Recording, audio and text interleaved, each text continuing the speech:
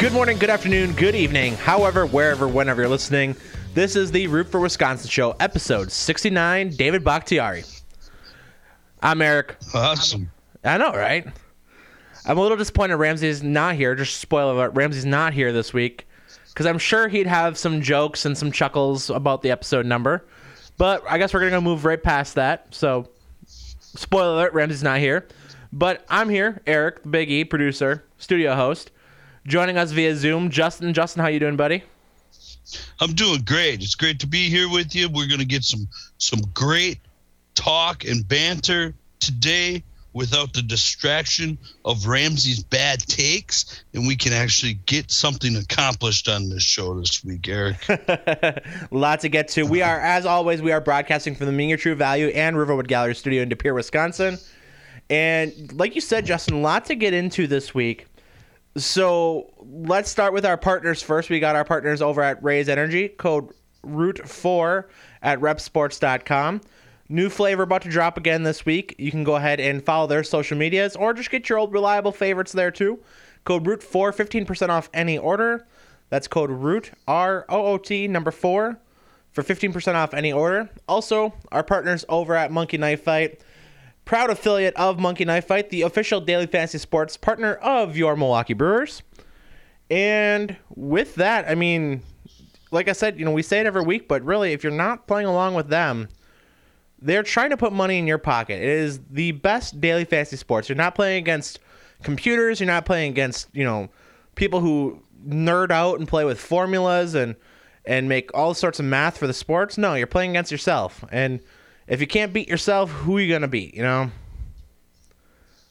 It's a one-on-one scenario. You need to get on Monkey Knife Fight and play. You really do. Play the contest.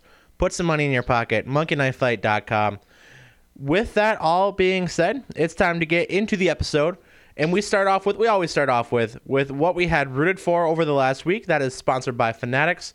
Whether your team's on top of the world or at the bottom of the league, show your love for your team with Fanatics. Hashtag right now, Big League Style. Show off your favorite baseball team as we are in opening week of the MLB season. Show your Brewer gear, or Ramsey, in his case, the Padres gear, whoever. Whatever your team, hashtag Big League Style. Justin, what had you rooted for over the last week? I've actually got a couple, Eric. I know in our pre-talk here, I said I've got one, but I've got a couple. My first one is it was such a great race again on Saturday night, but just the pure fact that it was Saturday night. I love NASCAR racing under the lights. I love short track racing under the lights. That's where I think NASCAR shines at its best. The racing was really good. Again, this has been a theme we've said all year long. And it was at the finish with a late caution again. You have to give it to Joey Logano because he usually doesn't race this way. But he raced Byron pretty clean, gave him a little tap at the end, let him know that, it could come. He just, in turns 3 and 4, he couldn't really close the gap on Byron, and congratulations to William Byron for a second win this season. Him and Rudy Fugel, his crew chief, have really hit it off. They come from their truck days together, have really hit it off, and now he's got 2 wins already early in the season. So rooting for that because that's a huge bonus for Hendrick Motorsports. And then my second one, Eric, and I know for sure that this would not get the appreciation from Ramsey, but I'm rooting for these play-in games by the NBA. These games have been pretty darn good. The Clippers and T-Wolves game last night was outstanding. Cleveland and Brooklyn was a pretty good game. It kind of got a lot better at the end when Cleveland closed the gap. But that Brooklyn team, to play a Cleveland team that's really not playing without 2 of its star players, in Colin Sexton and Jarrett Allen, played Cleveland to a tough game. So these games, you can tell the intensity that makes the NBA a little bit more watchable. We have been kind of lackadaisical on the NBA all season long, just waiting for this moment, kind of. Not necessarily the play-in games, but the playoffs. And, some teams might count these as playoff wins. But you've got, like, the game that's on currently that I'm watching, Charlotte Hornets, Jordan's team, and the Atlanta Hawks. These are two stellar, young and up-and-coming teams that, not are necessarily at the top of their conference, but they are teams that are going to be there for a while with how young and great their rosters are. Great coaching. So I've been thoroughly happy with these play-in games. Yeah, no, I did not catch the games last night, and I'll be honest with you, I'm not watching them right now, but I followed along on Twitter because I was watching the Brewers, but I followed along on Twitter, and I know, we talk about Kyrie Irving probably way more than a Wisconsin sports podcast should. I have been a big Kyrie Irving fan since his days at Duke and then his days in Cleveland with LeBron, and, the guy is a little odd. I mean, he's a lot odd, but he's always been just a hell of a player when he's on the court. Take the mindset. He's, in a way, and I'm not saying that they're comparable because they're two totally different positions and two totally different play styles, two totally different eras. But he's really the modern equivalent of Dennis Rodman in that sense, where you just kind of put up with the sideshow, and when he's on the court, he's one of the most valuable assets. Yeah. And he was playing incredibly last night. He started 7 for his first 7 or something like that. Yeah, 34 points and 12 assists, I think, last night. Yeah, incredible game from him. So I was following along with that. And then also just kind of following along with that Western Conference game. I heard an instant classic from some people. Again, I didn't watch. I believe at one point the T-Wolves were down 16 or something in the fourth quarter and came back and won. Wow. So, yeah, I mean, you can say what you want. It's two teams that probably aren't going to win that first series. Really, 4 teams that probably aren't going to win their first series. But you never know. And that's why they play these, and that's the point of the game. So it is what it is, and enjoy the basketball. We can watch it. My root for is I've actually got 2 as well. First, I'm going to start off on on a quick note here. Kamari McGee, former Green Bay, and I say now former, standout freshman guard, has transferred in-state to play with the Wisconsin Badgers. And only the story goes, Justin, I'm not sure how much you've paid attention to this, and I know a little bit more of a vested interest for me just covering the Phoenix and working with the Phoenix Athletics, but just apparently the only player he had met with on his trip to Madison was Chucky Hepburn, who they play the same position, kind of similar game sets too, a little bit. I think Kamari's a little bit more undersized than Chucky is, but the only player he played or met with, and that was all it took. And apparently they hit it off immediately, and really good things came out of that meeting, enough where Kamari decided to officially transfer to the University of Wisconsin. So shout out to Kamari. I hate to see him leave Green Bay. Very integral part of what I thought the future here in Green Bay was going to be, but a great get for the Badgers, and I'm sure we'll talk about that a little bit more later. Yeah, we're definitely gonna break that down a little bit, and what he can bring to Badgers. Some of the other top transfer options for the Badgers. They have now 3 scholarships that they have open with Kamari's commitment, bringing that down 1. So we'll talk a little bit more about it and what that does for the depth and who he replaces. Yeah, so we'll get to that later in the episode. In the meantime, my other root for is I was back at the ballpark on Saturday, Justin. I'm not sure if you had seen that on my socials. I did see that. I hope you and Shauna stayed warm and kind of enjoyed the. Was it windy? It wasn't too bad wind wise. A little bit, because we had at one point. I mean, we were sitting on the first baseline, At one point, just kind of to stretch the legs a little bit, get a little bit of a different perspective, we took a venture out to the bullpen area with the home run porch, they call it, and just kind of sat out there for a little bit. And a little bit more windy out there. The wind was blowing out from home plate, so a little bit more out there. Pretty good day overall. T-Rats ended up getting the win, and I say end up. The T-Rats were losing through the 7th inning. And come the 7th inning, it was getting a little chilly. Had some stuff to do. And Sean and I decided we were going to leave. They were getting no hit at that point yet still, Justin. No hitter through 7. And, oh my goodness. And, we decided, there's going to be plenty of games to go to this season.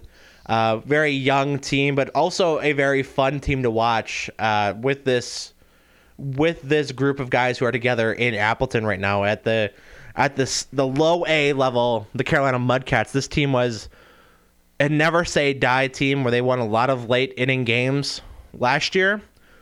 And through the weekend, and I think they had gotten rained out today, but 2 walk-offs this weekend, including Saturday, which became opening day due to the rain that had been through the area Thursday and Friday. They rallied for 2 runs in the 8th. Or no, excuse me. 2 runs in the 7th. They had 1 in the 6th, 2 in the 7th, 2 more in the 8th to tie the game at 5-5. They had given back the lead into the 9th, tied it up again in the bottom of the 9th, and then walked it off in the 10th. So just, one of those teams, great team win for them. They walked it off one of the 2 games on Sunday as well. So just a fun time to be back at the ballpark. We'll also be at the ballpark in Milwaukee Friday, so we'll have some content coming from that too. All right. Either on my personal or the Root for Wisconsin page, or both. We'll see. But back at American Family Field on Friday, and I'm so excited to be back there as well. But with all that said, we go from the positives to the negatives, and we go to our Tyler Hero Noogie of the Week. And Justin, I'll let you start this one off as well. This one, I know Ramsey and I would have a nice little conversation about this one, but my Noogie of the Week is for sure, hands down, this might be dumpster fire of the year, but mine is Ty Gibbs. What Ty Gibbs did this past weekend now, for his actions, let me break it down for you. He got all mad at Sam Mayer, number 1 driver for Junior Motorsports. Sam Mayer flat out drove through him. Like there was no ifs, ands, or buts or arguments about him, and probably could have been upset. The problem is Ty Gibbs can't act like that the week after he does it to somebody else the week before to get the win. And not only that, his teammate, he does it too. So break it down even further. They get to pit road. Ty Gibbs is bumping and hitting them on the actual track. Then they get to pit road. Ty Gibbs hits him in the ass end again on pit road when there are people standing around on pit road. And then gets out and starts an altercation with him, but does not take off his helmet, Eric. He starts a fight and doesn't take off his helmet in a real bitch move, in my opinion, and then starts swinging. He starts swinging, gives Sam Mayer a black eye, connects real hard with him a couple times, gets called into the NASCAR, and shame on NASCAR for this, too. They could get a noogie out of the week, too. Only giving the dude a $15,000 fine. Their excuse is this is a blanket fine. We have to treat the big dogs like we would treat the small dogs, underfunded teams. A $15,000 fine is kind of a blanket fine. This dude needed to be suspended for a game, for a race, in my opinion. That overreaction, over dramatization of what actually happened. You can get out, you can have a conversation with the dude, and you can, get a little pushing and shoving. But he was throwing hands at the dude. He was throwing hands hard. and to only get what he got shows a little bit of favoritism in my point. I don't like it at all. And I don't like Ty Gibbs at all. I think he's a little baby. And if you're going to dish it, you need to take it. And he didn't display that over 2 weeks here. Yeah, no, and I didn't catch most of it. I didn't catch the race, and I did see that on social media. My first thought was awfully bold to go after a guy still wearing your helmet. And, I really can't talk too much because I know Jeff Gordon had done that once in the past, but it never really escalated to fists being thrown. So, Jeff's not popping guys in the face where he can't return one either. So I'm going to take the high road on that one. But it just... Yeah, I gotta say I'm not a big fan of that, and when just the reality of the situation, when you've got that kind of target on your back of being Joe Gibbs' grandkid, you've kind of got to face the music with that too. It's not necessarily always fair that he gets as much criticism as he might sometimes. Same thing with like Austin and Ty Dillon, they get the criticism of the silver spoon and that and the other thing of being Richard Childress' grandkids, blah, blah, blah.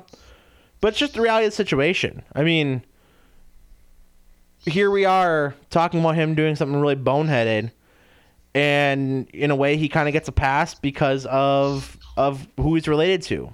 So you can't have the good without the bad too. So I'll agree with you on that one. The racing part is what it is, but then when you put potentially pit crews and fans in danger and pit road after a race, and again going out there without your with your helmet still on, and just one of those not loving that. It was terrible. He looked like a little baby, like a spoiled little baby, and that's what he acted like. And quite frankly, that's what he is. He's a spoiled little baby, and I that made me not a fan of his.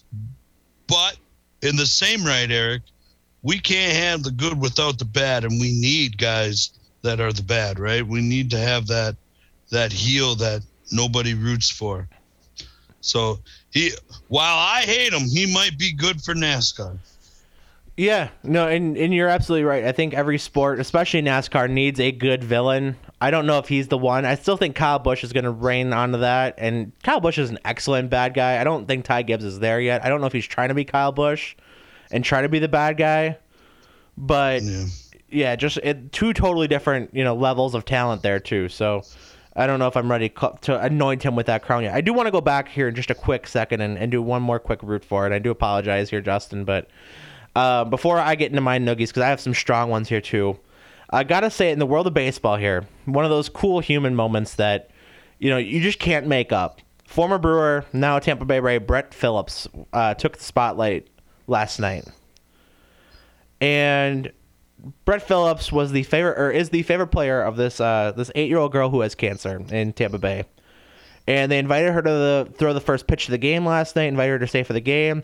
Brett Phillips was able to catch the first pitch for her, too, and was in the starting lineup. And then they were talking about this with her on TV. They had done a TV interview with her, talking about the first pitch, and she had given Brett Phillips a wristband, one of her wristbands for her cause and for her second battle with cancer. And she loves Brett Phillips. If you remember him, he got that infectious laugh. Great human being, really funny on Twitter too. But once Justin, while they're interviewing her about her love of Brett Phillips is batting and hits a monster home run. I did see that. So I had to shout that out here because the positives of the baseball world are also going to go here with the negatives of the baseball world. A couple things here that drew my ire from the baseball world. First of all, we're not even 1 week in, and I got to talk shit about the Chicago Cubs. And Wilson Contreras being a little, same kind of thing, spoiled little bitch when it comes to being a Chicago Cub. And always, he leans in these pitches, he dives into the ball so that he can get that free on base percentage, which whatever, do your thing. And then he gets his feathers all ruffled because he got hit by a pitch. He's gotten hit by pitches however many times against the Brewers, whatever. He leads the league in hit by pitch because he dives into it. He wears that big elbow guard so that he kind of can continue doing what he does, and then gets all pissed off and butthurt about it. Well, once Justin, Saturday, the escalation of issues had occurred, and Cubs pitcher went after Andrew McCutchen for the Brewers. We'll talk more about him in a minute. Really outstanding get so far. Granted, less than a week in, but just wanted to toot the horn on that one here a little early. But they throw at him, and it's so blatantly obvious where Wilson Contreras didn't even move the glove to fake like he was trying to catch the pitch, like it wasn't done on purpose at all. And of course, then you have all the Cubs fans bitching and moaning about how often Contreras gets hit and how the Brewers, never face the justice for it. The Brewers have gotten hit by the Cubs 26 times since 2020, including McCutchen getting hit at that moment that caused the bench clearing incident, as well as Christian Yelich actually getting hit later in the game too. So the Brewers have gotten hit by the Cubs pitchers 26 times, which I believe since 2020 is more than any other individual team against any individual team. And then they go and bitch and bitch and bitch on Twitter. So I had to, throw that under the bus. Go ahead. Is there an opposite stat to that, Eric? How many times have the Brewers hit the Cubs? I'd have to look for it. I'm sure it's out there somewhere, and I'm sure the Cubs fans can talk about it, because I think Contreras has gotten pretty close to almost that many times too, but it's been pretty equal in all things considered over his career. So I'd have to look into that. I don't know exactly how many times it's reversed, but really, if you look into how often Contreras gets hit and where he gets hit, it's very often. It was him and Anthony Rizzo. With Rizzo, was often like in the leg and the foot because of how close he was to the plate and his stance. With Contreras, it's always in the elbow area because he dives into the pitch. So very clear, and the numbers, even saying they're pretty close in the grand scheme of things, probably isn't necessarily a fair comparison when you look at how each individual case happens, where almost all the time that the Brewers get hit, it's purely out of revenge. And revenge is such a weird word for it because it's almost always on like incidental and if not initiated by the Cubs in the first place anyway. So just my take on that. It's probably not the right take, but it's a biased take nevertheless, and here we are. Yeah. So that's one side of my noogie. My other side of the noogie, and I know this is something you're actually probably going to agree with, and I'm a little bit upset that I'm taking this route, but I'm gonna justify it by this. So earlier today, Clayton Kershaw had a perfect game going through 7 innings. He had 80 pitches, and Dave Roberts pulled him. And I know, Justin, on these very podcast waves, we had discussed the no-hitter for Corbin Burns versus the combined no-hitter, etc. We each had different stands on it. It was a totally different time of the season, but kind of the same rationale, where at that time of the season, you're a week away from the playoffs, nothing you're really playing for. At this point, it's really his second outing, shortened spring training. I get it. So I'm going to justify my take here and kind of my flip on this. We are at a point in the season where if this was a no-hitter, I would probably be on the same side of it where I was with Corbin Burns. I mean, no-hitters, while still a very rare feat, happen pretty regularly, at least a few a year. And Clayton Kershaw already has one.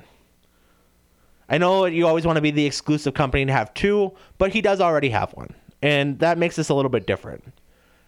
The perfect game for the game of baseball is one of the, I believe it is the rarest feat in all of professional sports. To the point where he had that through 7, and you pulled him without, it's not like he had given up a walk to lose the perfect game and still had the no-hitter intact. You pulled him at 80 pitches where you very realistically could have kept him still under 100 pitches and gotten the job done if he was able to, go out and do his thing. So, not a big fan of that move. Well, correct me if I'm wrong, Eric, but Kershaw, he's coming off of somewhat of an injury, like an elbow strain or something of that nature. He did he have a full spring training or something like that? I believe he had a full spring training, but I do believe he had an injury that he had to recover from throughout the offseason. So I will grant that as well. So that he's on a pitch count for a reason. I don't know if I'd say that's why. I mean, like I said, I get it in that element, but at the same time, like I said, just the perfect game angle is where you lose me. That is a tough sell. Especially this early in the season. You have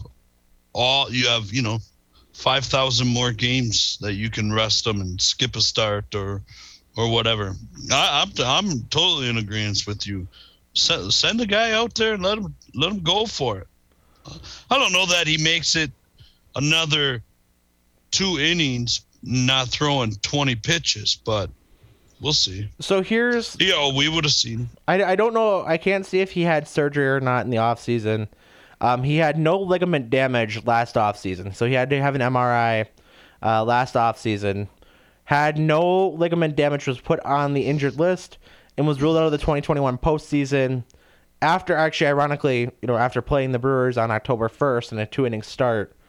But did come into the game, and really, he said he agreed with the decision because he had not been built up due to the shortened spring training. So I don't know if it was necessarily the injury versus just the shortened spring training. So I get it. I think he's trying to kind of, I don't know if he's just saying the right things to give peace to everything, or if he actually believes that. It might have been. But I got to say, I'm not a big fan of that move. So that was my baseball ones. And just a quick one, I'm going to go with both of you guys. And I know I'd given you a little bit of shit about this in our pre-show meeting. But for both of you, Ramsey and Justin, to mock my mock draft, calling it a jinx. Oh, I know what's not going to happen. That being Ramsey and our loyal listener, Zach Ledubek. And then also, you taking the route that you did, Justin, on Twitter and our conversation we had on Messenger. And yet, here we are, where we are 2 days later, and I don't have another mock draft from either one of you guys. Honestly, Eric, I know that you're going to try and come after me.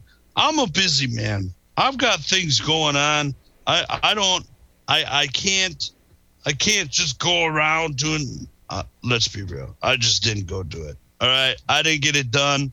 I really did get busy over here the next couple after I bashed you on your time. I didn't think it was terrible. I really liked 2 of your picks. I didn't like the other 3 of those picks. I really don't want to pick a guard or a tackle in the first round offensively.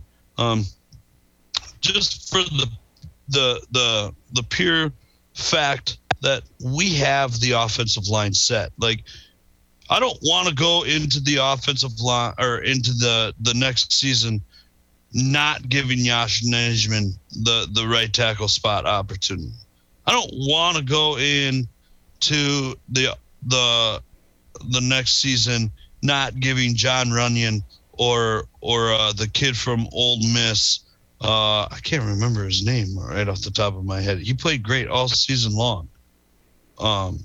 The rookie from Ole Miss, Royce Newman, Royce Newman, not giving them the opportunity at right guard.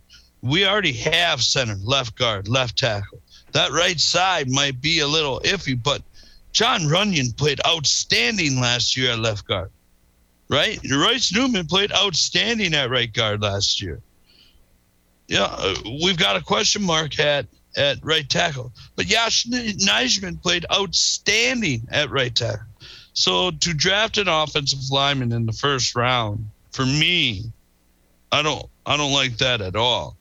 And you could probably take that argument of what I said and apply it to where I think they could attack the defensive line, right? Mm-hmm. We just signed Jaron Reed. We have Dean Lowry. We have, Kenny Clark, the great Kenny Clark. I think that's more of a need. We need a safety. We need, who knows if we're going to sign Amos again. I don't think that anything on the line makes you think that we need to draft 1 year ahead, right? Unless you're really thinking you're going to get out of the Bakhtiari contract, or you're not going to be able to re-sign Elton Jenkins. To me, those are things that are probably not going to happen. Wide receiver first was a great pick. Wide receiver in the second was a great pick. I liked Leo Chenal was a great pick. So I may not have liked the people, but the one I really didn't like was the guard in the second round, or in the first round, the first round pick. I can concede that, and we'll talk more about mock drafts in the later part of the episode as we go kind of closer to the draft. So just want to throw a little shade at you guys and have a little fun with that. So with justified myself. Sure, if you say so. With that in mind, we'll get into the episode here. We got through our positives or negatives, and time to go around the state of Wisconsin and catch everyone up on what's going on and what we think of what's going on. So first, I'll get the one out of the way that Justin, I'm sure, wants to hear very little about, or maybe more that Ramsey's not here and does not try to act cool. But Brewers off to not their best start. I'll be honest, a little bit of a lackluster start here. Has been concerning a little bit for some of the elements of the things that we're seeing here to this point. One thing I have not loved was up until last night, and even last night, this extended into last night, and hopefully that, maybe we're riding the tide here, how elusive the third out has been for a number of these games. I believe last night included, but all three losses to this point and last night's win have been, free runs at the end of the inning, whether it be walks, lots of walks too, not being able to get, like I said, that close out of the inning. And you can blame that on the shortened spring training. Saturday, 9-0 loss to the Cubs. Offense didn't execute. Same thing with a 2-0 loss on Monday to the Orioles. But you're going to have games like that too. Maybe it's just a little bit more magnified here at the beginning of the season, but man, I tell you, just a little bit of a rocky start here, but with a veteran-led team, you might see that. That's kind of happening where you didn't get that ramp up. So I don't think this is me. I don't follow it very close. In fact, I haven't watched a Brewers game yet. Shame on me. But to be fair, they are a pretty veteran-laden team with Adames, and you got Kane and Yelich and even Tellez. He's what year is he entering? His fourth or fifth year? He's been around. So it might take a bit to get it. But there are two questions I have coming out of this, and one of them was an interesting question that I heard on your other employer last Friday. Was how long are they going to be willing to keep Yelich in the 3-hole spot and not try to move him around and get him into a spot to where he can positively affect the lineup, whether it's him scoring runs or being a tough out at the end of a lineup, or because right now and realistically for the better part of two years he has not been a factor at the 3-hole spot. So I think it's really going to depend. There's a couple factors with when you set a lineup, and especially that 3 spot. One reason that Ryan Braun succeeded so early in his career playing that, batting on that 3 spot was you had Prince Fielder at the 4, and if you had anybody on when Braun came up, they really didn't want to get to Fielder, so they had to pitch to Braun. And that's probably the best comparison I can really, kind of refer to. So it's not just based on Christian Yelich's talent and his, where he's at with him, as he actually just strikes out here as we're going through the episode. To this point, though, I mean, Christian Yelich, I don't want to say bounce back season where, we're 3 games, 5 games in, 5.5 games in, almost 6, but where we are to this point, Yelich hitting 278. He'd been at 294 before he just struck out, but that average is going to fluctuate so much during the season or this part of the season anyway. But to this point, Yelich has had, I believe, I'm going to try and see if I can find the exact numbers here for you. Has been pretty good throughout the year. He had a frozen rope double last night off the wall that missed a home run by probably about 1.5 feet, 2 feet. And, the on-base percentage has been incredible too. To this point, his on-base percentage, I'd have to, again, just trying to find these stats here. And again, really early in the season, but is above his career average. So above that already here. And again, really early in the season, so I don't want to put too much weight into these stats.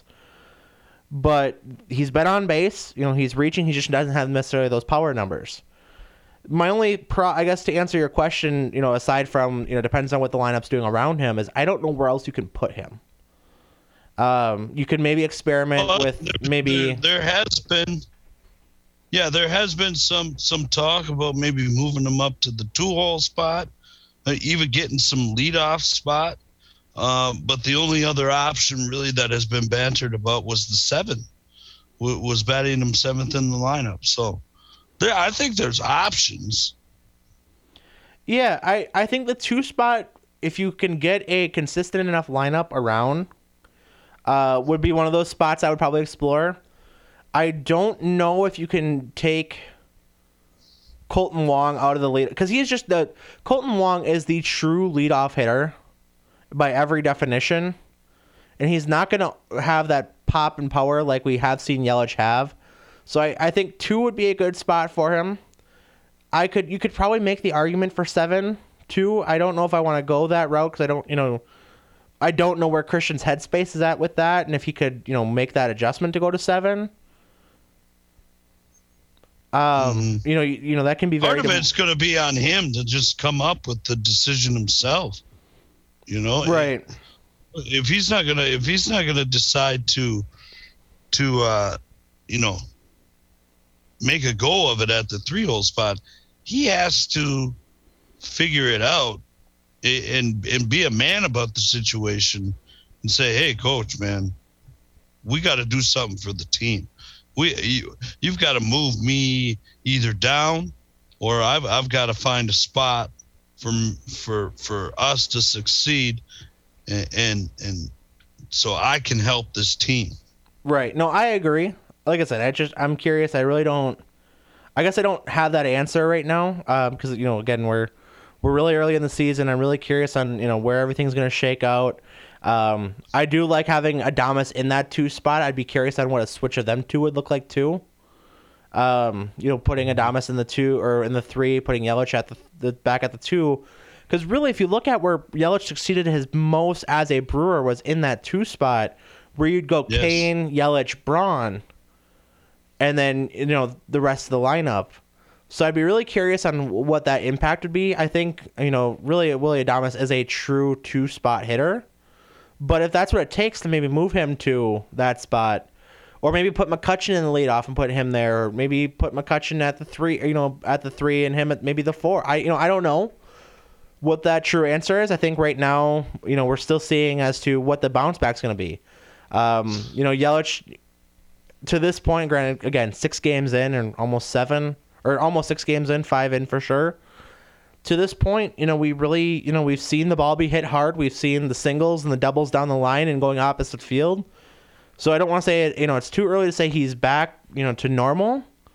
And maybe that 3 spot is a good spot for him right now, but we have to see, And I think that's my main takeaway from that. What's your other one, Justin?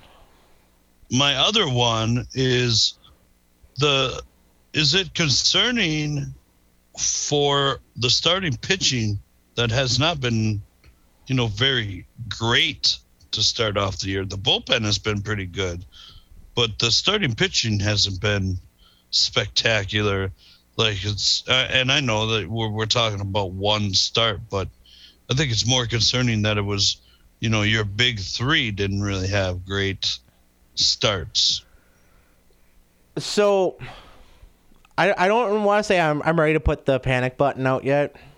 on the starting rotation or anything like that. Because I mean, knock on wood here. I don't want to jinx anything.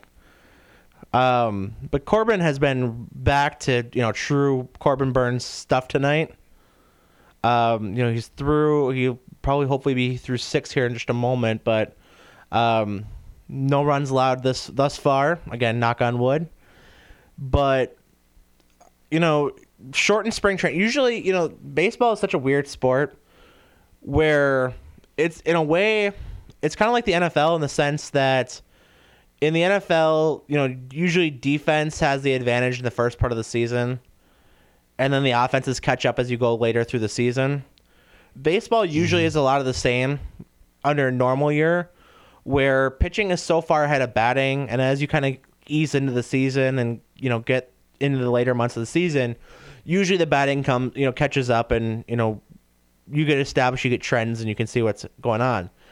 With the shortened spring training, I think that it levels the field a lot more than people are going to give it credit for. Even talking about Kershaw going, he was perfect through 7, had 13 strikeouts, but just where he is pitch count wise, you've really got to be really careful. And with anybody this point in the season, especially if you're a team like the Dodgers or the Brewers, for that matter, who have big aspirations for the season, and really just haven't gotten that full build-up. You can pitch all you want at home or at the local high school ballpark, but it's not the same as your in-season build-up when you're in spring training to get to the regular season. And the fact that it was literally cut in half of what that normal build-up would be, I think you're going to see a lot of pitchers struggle in this early part. I know Garrett Cole has been struggling his first 2 outings, so I don't think it's just a Brewers problem. And I think that's maybe the saving grace at this point is that the bullpen has been great though, hasn't it? I think the trend started. The first 2 games were a little rough. As of, I would say, comfortably on Sunday, and more specific, Monday and Tuesday, we've seen a lot of that bullpen. Even my guy Devin Williams last night put himself in a jam, had the bases loaded, no outs, and then struck out the side. Found his command, and got through it. So, he's had 2 outings this season. Hader's had 2 outings now. Hopefully we can get either 3 tonight or maybe give them an off night, and hopefully because Corbin, again, hopefully we can get through 6 here and then have a short. Maybe go to some of these other guys who haven't gotten a whole lot of action yet and save Devin and Hader for the homestand coming up against the Cardinals, but we'll see what happens here. But yeah, they've gotten, the bullpen's been pretty good. We've seen some great stuff out of Aaron Ashby. We've seen, kind of some up and down stuff from guys like Cousins and some of the other kind of middle guys. Boxberger's been, kind of back to early 2022 or 2021 form, excuse me. And then Devin and Josh have really, kept their end of the bargain too. So, really, really fun to watch in this team. And once they kind of find their stride and, again, that really weird to think about where the Brewers have come, where when you look at the superstars of the team, it's guys like Burns, Freddie, Woodruff, who are all still like in their rookie deals, yet technically Adames is too. The faces of this franchise outside of Christian Yelich and, to a lesser extent Lorenzo Cain are so young, but their roster itself is so veteran. You look around the infield, you've got guys, Colton Wong, Rowdy Tellez has been around for a little while. Keston here is a young guy who's been, seems like he's been here for a while because he came up so early in his career. The 2 catchers between Narvaez and Caratini have been around. Mike Brasso's, gone around the majors quite a bit. So you've got a very veteran-heavy lineup, but with young face of the franchise. I think that's the ideal spot for a franchise to be. And just make it all blend together and hope everybody kind of fits their role. Hunter Renfroe, another veteran guy. So how has he been to the start of the season? Very quiet in the sense of, he's produced. Like last night, RBI double when they needed it the most. They had a really bad second or third inning last night, but they answered back and he had an RBI double. So, when he's played and, just how loaded this outfield is between McCutchen, Kane, Yelich, Renfroe, and Tyrone Taylor, he's stepped up when he's needed to. I mean, again, 5.5 games in, but he's a guy that if he can produce about his career numbers, he's an excellent addition. Thus far, Andrew McCutchen has been probably the MVP of this team. Offensively speaking, anyway. He's been incredible. Great get to this, again, 5, 6 Has he played in the field at all? I don't believe so. I think he's been primarily serving in that DH role. Okay. But I could be wrong on that. I'd have to look. Like I said, I haven't been able to watch a game. So good insight, good info. I think they're going to turn it around here. A series against the Orioles is just what the doctor ordered. You said they're winning tonight so far? Thus far, through 6, they are up 2-0. Barn burner. Must be super exciting to watch. Both those 2 runs were scored in the second inning, too, by the way. Oh, God. All right. Did you take a nap? I did not. We've been doing the podcast and got home from work, turned the game on, had a little dinner, and here we fired up the podcast. So I've been go. So I've not had time for a nap, Justin. So you're missing a great basketball game, where things happen. We're up and down the court, and there's fouls, there's It's shooting. a 15-point game. Or 14-point game. Moaning at people. It's a good game. I'll live. Anyway, Badger report time. Justin, what do you have for us on the Badgers? Do you want to go football, basketball first? Football, there isn't too much to really talk about football-wise. They got some in-state walk-on commitments that will connect with this year's recruiting class. It sounds as if they're going to have a nice little true competition for the number 2 quarterback spot between Deacon Pia Hill and Chase Wolf, who has been the second string quarterback now for all 4 years, basically, of his career. Deacon Pia Hill comes in with a huge arm, was highly touted but late recruit coming out of high school in California, was a 2-star early on and jumped to a 3-star and then jumped to a 4-star real late in the process. Spurned some teams that were coming on strong, namely UCLA. It sounds like the secondary is starting to take shape a little bit. The cornerback transfer from UCLA, Jay Shaw, is proven well. And on the offensive side of the ball, the wide receiver room is looking a little bit different, a little bit more athletic, a little bit taller and stronger. Lots of I'm hearing a lot of good news out of the kid that came from.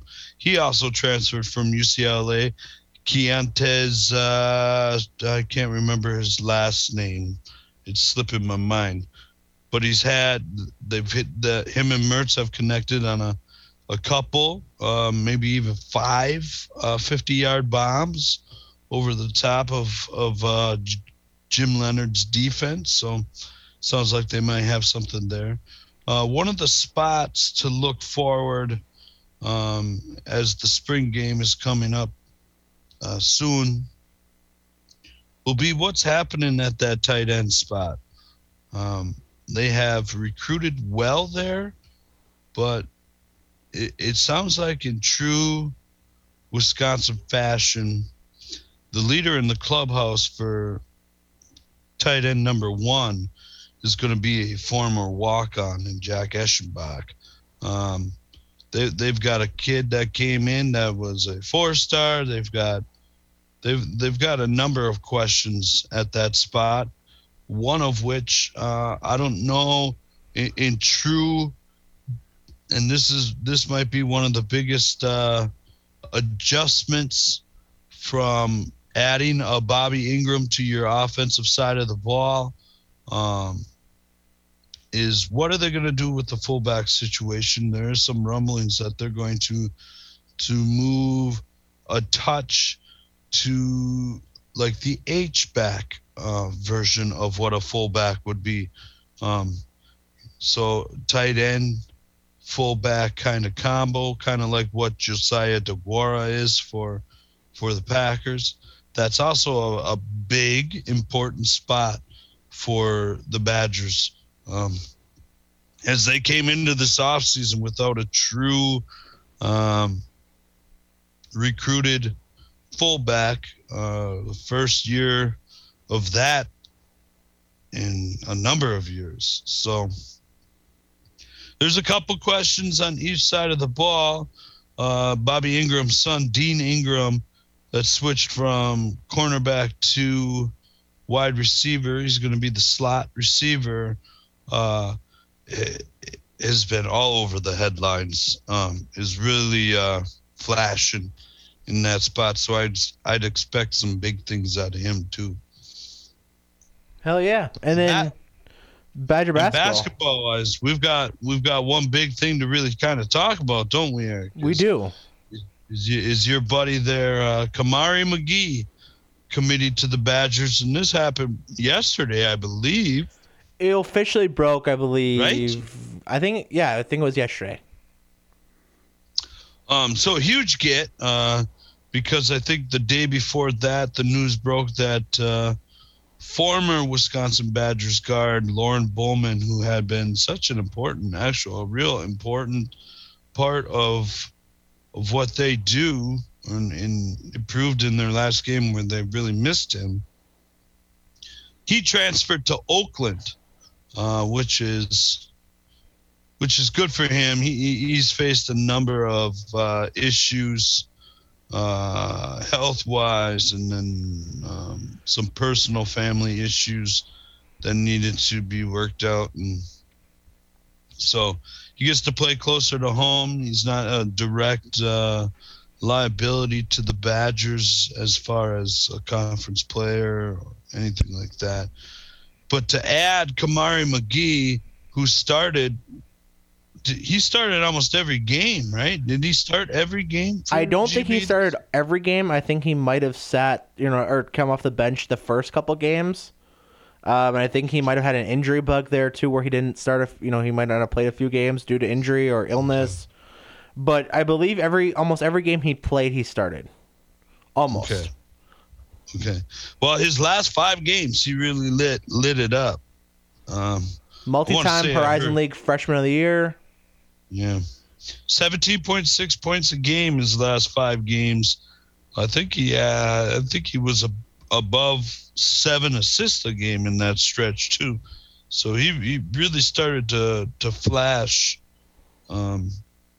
at the end of the season, and probably is what led him to believe that he could jump a level. It's a huge get depth-wise. The Badgers only had 1 commit coming in out of the high school ranks this year as a freshman, and the way the Badgers recruit. Chucky Hepburn is kind of the anomaly. Johnny Davis was kind of the anomaly. They don't really depend on freshmen. Johnny Davis more so last year than this year as a sophomore. But Chucky Hepburn, there was some kind of crazy stat out there, like he was the first freshman to start at point guard. He was the first freshman to start at point guard in their first 30 game years since Devin Harris. Yeah, well, not 30 years, but 20. Right. Or 15, something like that. So it was a huge deal. And now, Kamari McGee is not going to come in and start. He's not going to be a starter for the Badgers, but he's going to be a big minutes guy for the Badgers. He is going to run the second he's going to head the second rotation, and he's going to do it for the next 3 years. And he'll get some time on the court side by side with Chucky as they try to develop into something different there. Yeah, big get for the Badgers. Like I said, a little, obviously sad note as an alum of Green Bay and someone who covers the team, but a big get for the Badgers. Yeah, and I'm really curious on how it really speaks to him as a young adult, going from a space where he knew he was going to be in a very significant role with Green Bay, and I really kind of, again, it sucks as a Green Bay Phoenix fan to know what could have been, or what you could see kind of going down the future had he stayed. I want to say stuck it out because I don't want to put a negative spin on that. At this point, it is. At this point, Eric, I mean, we've talked about it. We've touched on it. It really looks like stick it out is the thing that you should say. Something is going on there. Yeah, I don't know. I really don't know if it's just culture, and if it's just with the way that the transfer portal is, where you get that free one, and a lot of guys just looking for that next stop. They come to Green Bay, they use it as that stop, and they go on to the next and go on bigger and better. I really don't know what it is. Oh. One thing we haven't seen Will Ryan do a whole lot of up till this point has been using to get, veteran guys from the transfer portal. He's had players go into it, but has not seen the comebacks. We've talked off podcast about some of the JUCO guys and second level guys that they've had coming in.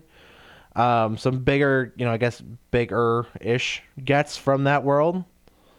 Now including Zane Short, the brother of incoming recruit Donovan Short from Denmark, correct? Correct. So just another, body, I guess, to have on the roster. That's really what it is at this point. So, and a guy that, maybe keeps a guy like, someone as talented, that you hope that Donovan Short is, maybe it keeps him in the program for more than a year. Well, one could hope. Because there's some, I hate to say it because I want GB to succeed, but there's something in the water going on over there or something, because they're losing players left and right. Will Ryan's going into his third year, and you would think that he'd have a solidified roster in today's world, and with his name going into his third season, that has played multiple years for him, multiple years in that system. So I think it's worrisome. I would definitely agree at this point. I mean, you lose guys who, rumor, granted it's just a rumor mill, but that you have been under the impression that were locks for next year. One wheel falls off, and suddenly, you get commit or transfer some guys like Emmanuel Ansong, who followed Coach Ryan from Wheeling. So I don't. That's why I almost don't think it's a Coach Ryan issue, because you had a guy who followed him from here, and played a significant role in his offense. And so I don't know what the issue is. I guess I'm not close enough to the program where I can say, if I know it's a coaching issue, or if I know it's a coaching staff issue, or maybe it's, I don't want to necessarily throw blame into the athletic department, but I don't know if it's something with the athletic department either, or if it's truly just an issue of how little Green Bay as a university, maybe it's how little they embrace that athletic program or the men's basketball program. I don't know what it is. Mm-hmm. It's definitely a conversation maybe worth having at some point or another. I wish I had that answer for you, Justin, or at least a speculation, because you can point out so many different things and so many different instances of things that you can point to, but also kind of contradict it too. You can look at coaching staff, because you had you lost who he left. He got released from the program middle of the year, but local kid too, who had come back to Wisconsin. The kid from Kakana. Yes. I can't remember his name either. No, it's not Lindsay. Donovan? No. You know what I'm talking about, though. Yeah, I know the guy you're talking about. But you look at that aspect. You look at, maybe it's a coaching issue, but he was, the reports that came out was it was discipline issues. So maybe it's a totally different standard. Who knows if maybe it's an issue of just maybe it's Coach Ryan not being a 2022 coach and what these guys are used to from the AAU circuit or whatever. Maybe he's too old school like his dad. I truthfully, I don't know. We've gotten such high word and high praise from some of the top coaches in college basketball, Tony Bennett, Dick Bennett, both speaking out on how great of a coach Ryan is. But until you build that success and build that program, it's kind of hard to rest on those laurels of being the tough son bitch who comes down, rules with an iron fist when you're not winning. Losing, they always say winning covers a lot of warts, but losing breeds contempt.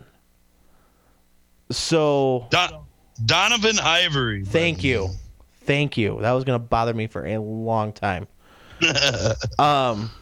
But you look at, like I said, you look at, is it a coaching issue? Is it a culture issue? I don't think Manny Ansong transfers from Wheeling University unless he's just that hungry for a Division I role.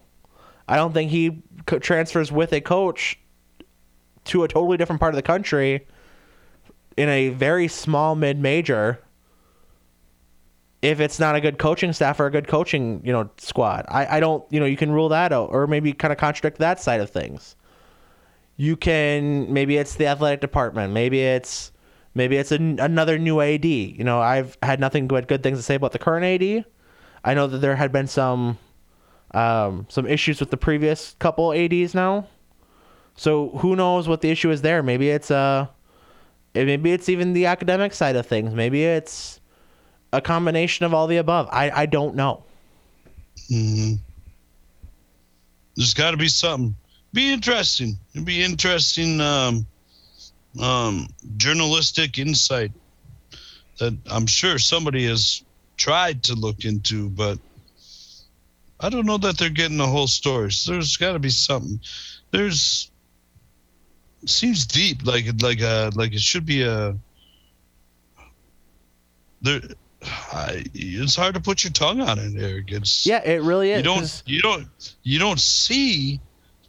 I mean, the transfer portal has changed the way things have gone in NCAA basketball, but even what's happening to GB right now, you don't see what's happening to GB to any other team in the country, really. It's alarming. It's definitely odd. Maybe it's just truly that's more magnified for us here. And, maybe we just don't see it as much in other schools because we don't have that same perspective. I don't know from that side of things. But what I will say is, there's so many different angles to this story, to what this story could be. Even going to the WFRV, I believe it was Burke Griffin who had wrote it. I want to give proper accreditation that I'd shared a couple of weeks back about Green Bay trying to capture even the Green Bay fans. There's a joke around the program of, when they play at the Resch Center where they get maybe 1,500 tickets sold, and it's, that's a 10,000 seat arena. Yeah. And, it's dressed like a red chair night is the joke. So you're missing something with the fans, the community. You're missing something, clearly something's off with the players too. They don't market those games very well either. Right. So you're missing something there. You're missing something with the players. Clearly, they're leaving at really, like you said, alarming clips. Where we've had 3 straight seasons where Coach Ryan's basically having to go into a season with a whole new squad. And maybe it's you look at, like I said, you look at attendance. You look at the rest of the Horizon League where they're they've never been in the top half of attendance, but they've never been, towards the bottom either. You look at maybe, you've got people pissed off that they play at the Crest Center. You've got students who are pissed off they play at the Resch Center. Because, it's such a far drive downtown. You got to pay for parking where you can just walk from campus. Green Bay, I will say this as an alum, and I loved my time at Green Bay, but Green Bay has a little bit of an identity problem anyway because it's known as a commuter school. And so many people commute. When they built the Crest, they built it wrong. They really did. And they're trying to capitalize off of something over at the Resch Center that they're just not capable of capitalizing off of. It's not the same today as when they started playing there. They should have built the Crest a little bit bigger so that the boys could play there too. And for a while, that was an issue. When the Horizon League was not a neutral site tournament, and they played at the campus sites for the opening, for the whole tournament, that was an issue. That's why they had to play at the Resch Center, so that they could potentially host Horizon League championship games, like we would have potentially seen in 2014.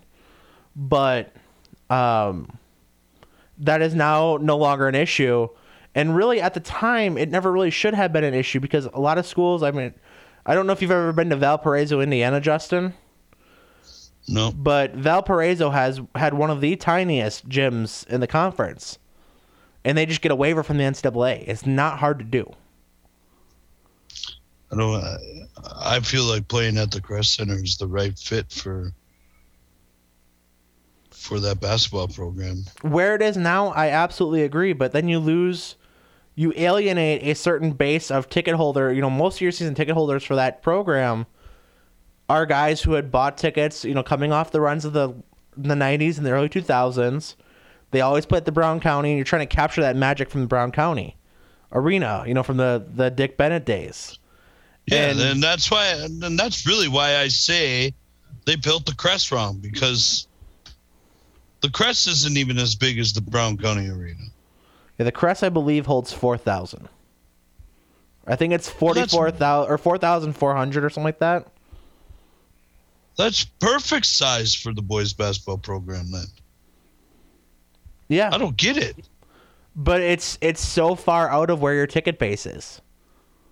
They want that, it's one of those things where the men's program versus the women's season ticket holders are two totally different groups of alum and groups of community members, where the women's fan base, it's older, it's people who live on that side of town, and with how they play at 1:00 in the afternoon. Most of those games, it's a totally different crowd, where the men's games are often kind of like a prime time type game, 7:00, 6:00. And it's about, up until a couple years ago, I believe 2 seasons ago, they didn't even have beer at the women's games on campus. So that was a big thing, was beer sales, where guys, they'd go get dinner and doozies, B-dubs, whatever, in that stadium district. And then they'd head over to the game, have a beer, and go to watch the Phoenix Men. So your fan base is just two totally different groups, and causes that part of that issue too, where they want those games there. The students have always wanted the games at the Crest because the games are free anyway. But when you have to drive 15 minutes to go to a men's game and then pay to park and then have to walk, from Lambeau across, Oneida, across the Rush Plaza and all that stuff too, down Armed Forces Drive, it's it's a big deterrent to go to games. Yeah. Yeah, it is. It really is. I think fully believe that they should play on campus. All of it. Now, are you saying they don't sell beer at the Crest Center? They didn't until about I was still in college when they started. So it's been probably 3 or 4 years, but up until 2015, 2016 maybe, they didn't. So then there's really, what are you going to gain and what are you going to lose outside of season ticket holders moving into the Crest? What percentage of season ticket holders would not carry their season tickets over to the Crest? Your guesstimate? I don't even know.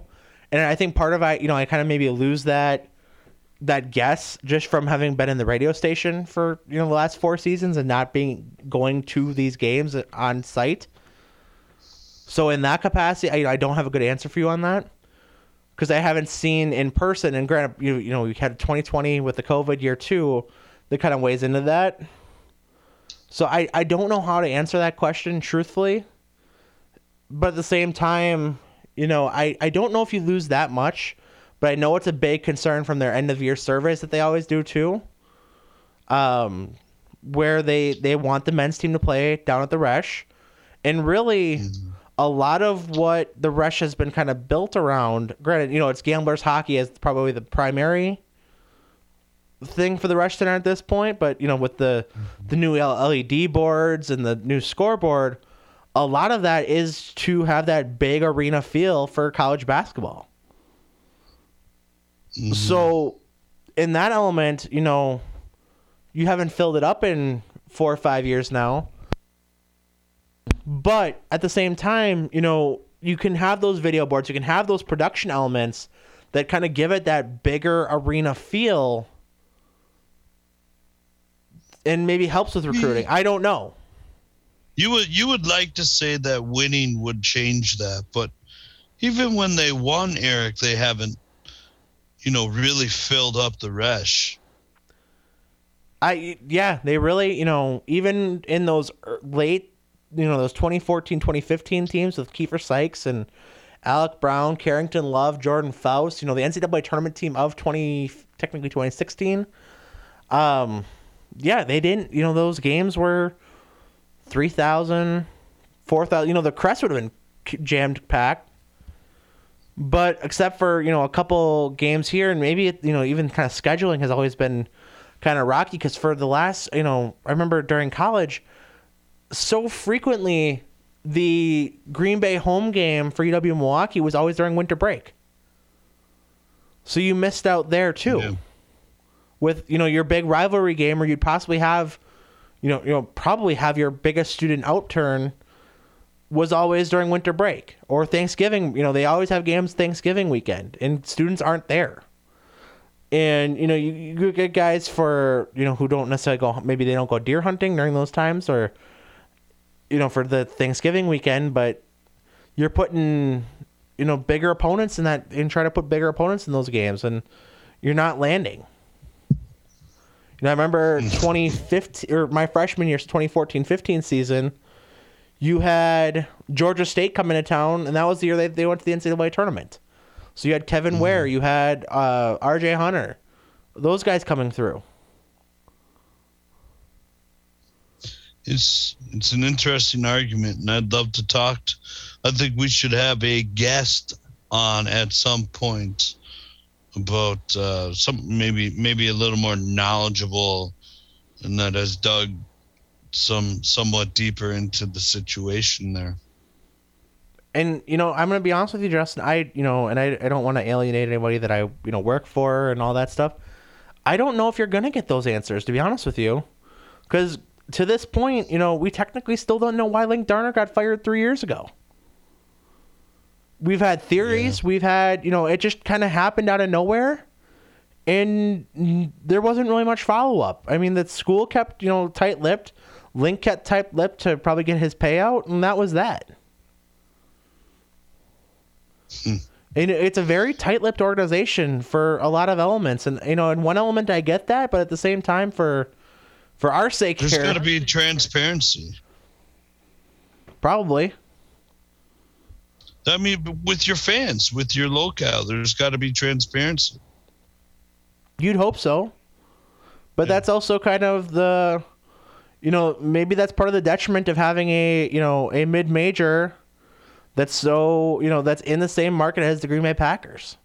You're not going to get that coverage. Look at where we are here, and granted, we're not in Milwaukee, but Marquette doesn't get the same coverage that the Badgers do anywhere.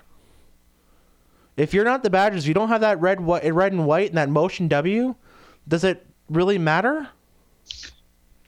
Yeah, I don't. I think you get around. I think if you get around to it and you win here, you're gonna get a backing. I really do. I hope so. If you win like the girls do, and you're on the boys' side here, I think you're really gonna get a following. And maybe that's another side of it too, as to, you know, we've talked way more about the Phoenix than I planned on, but maybe that's part of it too, of just with how successful the women's program is. Does it get overshadowed in those priority meetings and in all those other things? You look at the two different, part of it is just because they haven't won in the last few years, but you look at where these programs are playing their their quote unquote preseason tournaments. The Green Bay women were playing SMU and Oklahoma State and regularly getting multiple Power 5 conference wins a year. The men are lucky if they play a Power 5 opponent in a year. They'll play maybe one or two. Yeah. And the women are winning in Power 5 games. The men are lucky to play them. Yeah. That's a great point. That really is a great point. And again, part of that is just reputation and the fact that they succeed and that they've earned that right to be in those conversations. I mean, shit. I remember at one point in college, Green Bay played UConn. The Green Bay women played UConn. They've played Notre Dame multiple times and hung with Notre Dame. And the Green Bay men, I mean, they played, I believe, 2 Power 5s this year, two true Power 5s between Minnesota and Wisconsin. Mm-hmm. I feel like I may be missing one, but I maybe they played 3. I don't know off the top of my head, but I'm not too far off base there. And like I said, it's kind of a chicken and a duck taste or chicken and the egg kind of situation. Does winning, where the women are, they've earned that reputation to play those teams, but they're also playing those teams every year, and you can recruit based on that. It's a program that's in flux. There are questions that need to be answered. What is going on, and do we really think that Will Ryan can be the guy to turn it around? There's a lot of questions. We could do a whole episode on these guys, Eric. We really could. And, Will Ryan is such, we've talked about this a couple episodes ago when we did our State of the State, where, we were talking about how powerful the in-state recruiting has been. But when you look at all these guys who've transferred out, Stieber, Claflin, now Kamari, so many of these in-state guys are also leaving, but at the same time, did maybe too much focus get put into in-state recruiting where the talent wasn't there? I mean, specifically with Claflin and Stieber, the talent wasn't necessarily D1, or at least for Green Bay's fit. So did we put too much focus on that recruiting in-state versus finding talent where you need to find talent? Yeah, that's a great question. It really is. I thought when they signed Stieber and Claflin, I thought those were big question marks, and maybe just guys that could fill out the edge of the roster, and that's okay if that's what those guys are. 9, 10, 11 on your roster that will fill out the scholarship portion of that, but never, ever did you think that they were going to be options 2 or 3 or even 4 within your program. So I think that, and maybe they're over justifying themselves. Well, ironically though, if they could get bigger options. Those 2 guys are both Link Darner guys, too. So I don't want to necessarily put that on Will Ryan. But at the same time, they both stayed for Will Ryan too. So who knows what they each would have been in that offense they were recruited for. But at the same time, I don't put too much stock into that either, because if you're a successful basketball player, you should be able to play any system. I think personally, and maybe maybe as a coach I'm wrong. run what you run. I mean, the coach has to coach to his personnel a bit too. So yeah, absolutely. So anyway, a couple other sides we can go. We talked enough college basketball here. We really took a detour, but I think it was a great conversation to have, and one that we'll definitely have to kind of follow up on here as the offseason goes along.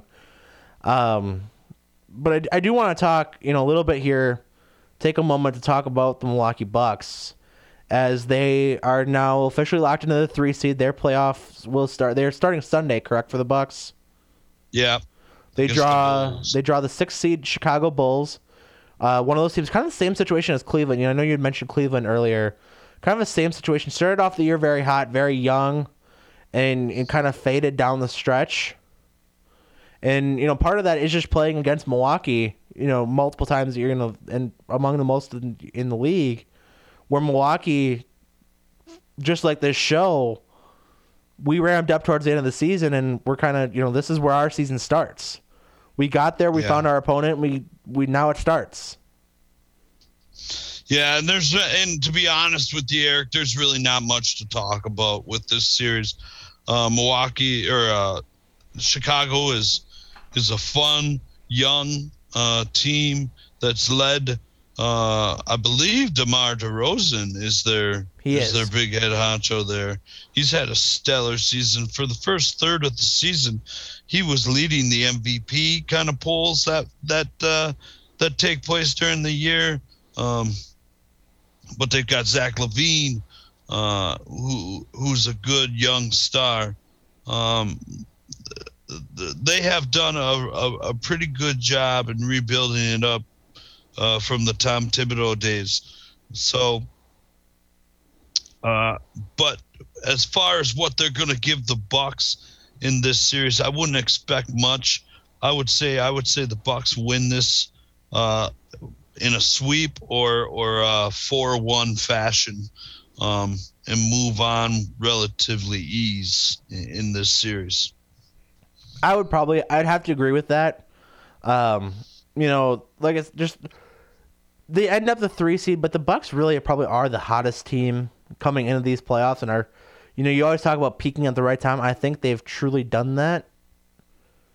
I think they're going to avoid Brooklyn. They would, until that'd be the Eastern Conference Finals at best, right? Yeah. I wouldn't. I'd rather play the Sixers or the Celtics than Brooklyn. Yeah, absolutely. There's not a player on that. I mean, you could talk all day about Joel Embiid and Jason Tatum, and Jason Tatum to me is scarier than Joel Embiid.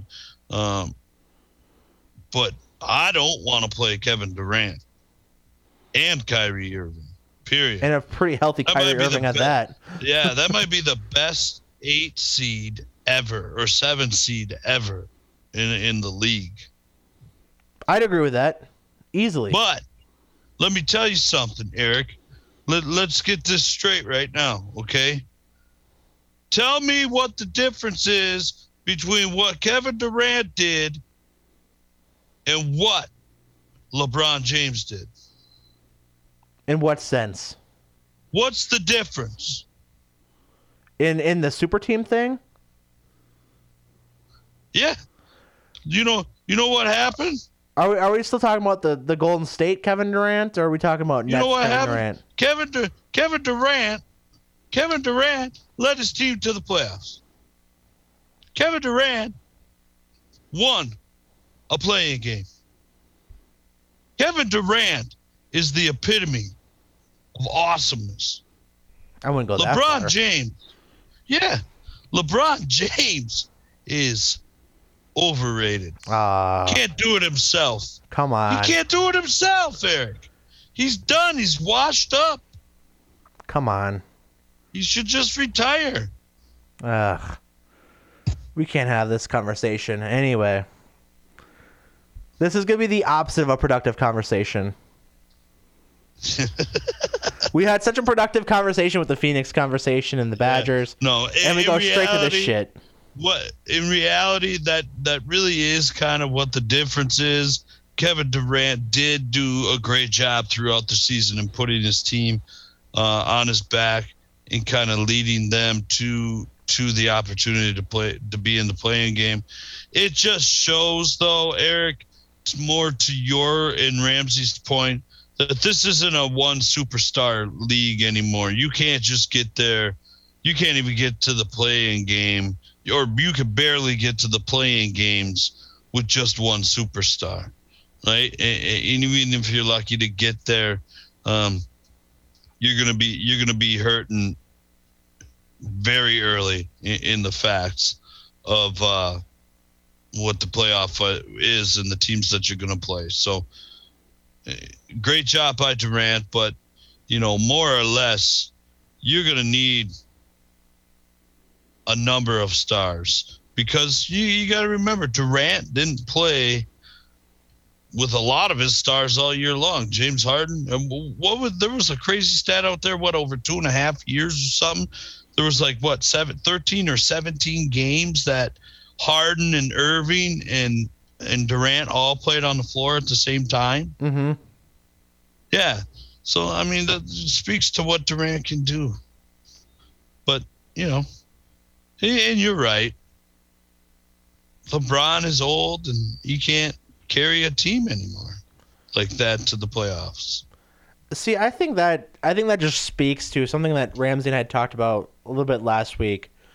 With truthfully how these two rosters were built, though, too. And you can say that he can't do it. I think he can if he had to. I think he was battling some injury there too at the end of the year, where Kevin Durant was relatively healthy come down the stretch. But what I will say is this is really kind of showing the difference of how these rosters were constructed from day one of the season, where, yes, you didn't have, Harden, you didn't have Kyrie for, the whole part of the early season. Then it turned into half, for all your road games, which then turned into, having him full time as COVID restrictions in New York City were what they were. But just to kind of touch on that, then, I mean, they had guys. Seth Curry was an incredible player for them this year.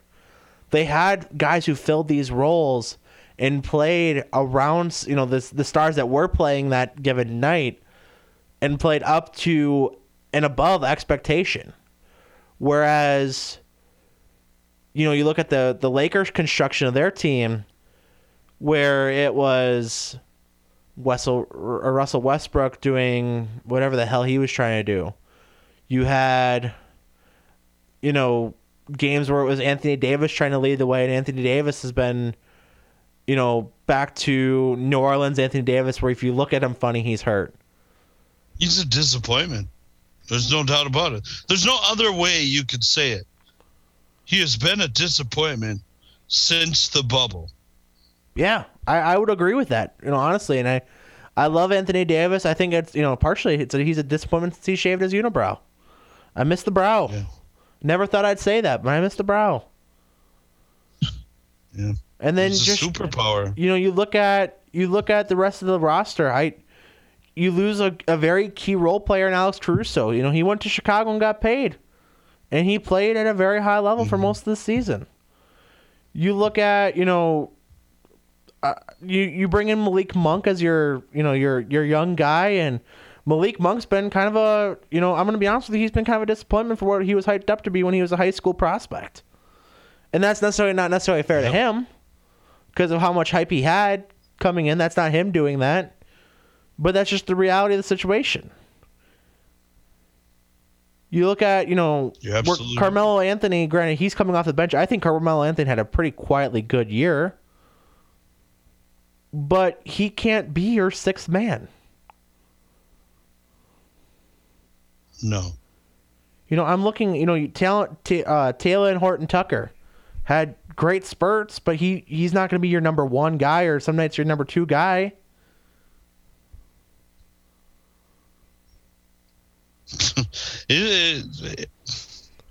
But who was there? I don't know. I'm looking at this roster, Justin, right now. I'm looking at this roster, and I forgot half these guys were on this freaking team. Well, sure. Did you know DJ Augustine was a Laker this year? Or Avery Bradley?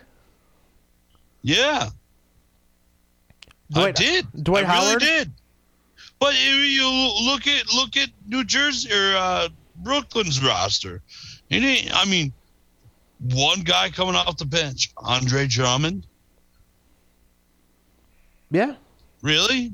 It ain't much different. Well, and that's why they were the 7th. I mean, they snuck in as a 7th seed, and they've gotten hot, and they've gotten their superstars back.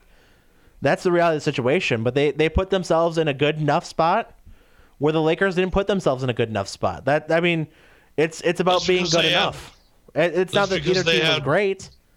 That's because they had a superstar that could carry the team. Kyrie Irving. For half of the year at away games. Well, and I think this also kind of shows, and this is not a barb at LeBron. I think this is truthfully a barb at Russell Westbrook, if anything. But this shows what cutting out the cancer of that locker room can be. You get rid of Harden and the whole situation that was going on there, and Yeah, but it's not like Westbrook was a cancer. Oh, he big time was, especially at the end of the season during this stretch run. Big time was. No. Westbrook himself was not a cancer. It was the media that portrayed his play as a cancer. Because it is. That's not a cancer. The guy is not a cancer in the locker room. The guy is not a cancer in the locker room. The media is the cancer. I don't know if I can agree with that. Russell Westbrook is one of the most inefficient players of all time. That is factual. Yeah, but it's not like they didn't know what they were getting. No, and I agree, and that's also partially on the front office of the Lakers. I wholeheartedly, and I said that last week. That was my nugget of the week last week. Was you can't bring a guy like that in with how the roster was constructed. This was the worst case scenario for a guy like Russell Westbrook to go play to. Because with how LeBron plays, where he's truthfully a point guard, a point forward, whatever you want to call it, he's so ball dominant, but he's never Jesus Christ, Devin. But he's never been that on ball guy like that. Where he's able to, he creates his own offense, sure. But he's never been, the guy to spot up and shoot. That's not his role. He slashes and he's ball dominant. You can't have two of those kind of same types of superstars in the court at the same time. And granted, LeBron is incredibly efficient with his minutes where Westbrook isn't. But that just shows on, again, nothing that they didn't know. They had to have known, right? So at the end of the day, I think it was doomed to fail. Really, and I know that was a concern the second they brought him in. I hated the signing from the beginning or the trade. I don't even remember how he got acquired at this point because it was such a shit show. But it was doomed to fail. I thought that from the beginning. I thought that was the worst possible case for the Lakers was to have him on their starting five. And I will say I do revert to I do think that he was part of the problem where when you're creating a divide where guys like, he doesn't want to be benched at the end of the game because he's not playing well and causes issues. You've got guys like Carmelo Anthony, talking to them or not talking to the media. He's getting asked these questions, but he's saying, you've got to do what's for the team. And he had no issue coming off the bench. He had no issue sitting in minutes where he's not, going to have a positive impact and plays, doesn't play a significant role. You've got to be, you said about Christian Yelich. You've got to come to, the realization that put the ego aside and that you aren't the best fit for that part of the game. And until the day that he does that, whether that be in LA, I've seen rumors of him being traded now to the Pacers. Wherever that stop for him, wherever he's playing in 2022-2023 season, I really hope he finds that realization that he's not the same guy he was 3-4 years ago. And even at that point, to be honest, as an analyst, I don't think he was that good at that time either. He was built to succeed at that time. But say what you will about those that 2018-17 run, whatever. But you really, as an athlete, I think you have to have that moment where you put the ego aside if you really care about winning. If you don't care about winning, then fuck it. Do what you gotta do.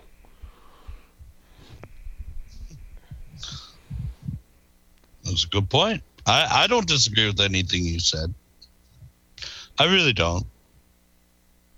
That's good. I don't really have much to add to it either, Eric. I think you nailed it all on the head. That was pretty good. Thank you. I do what I can.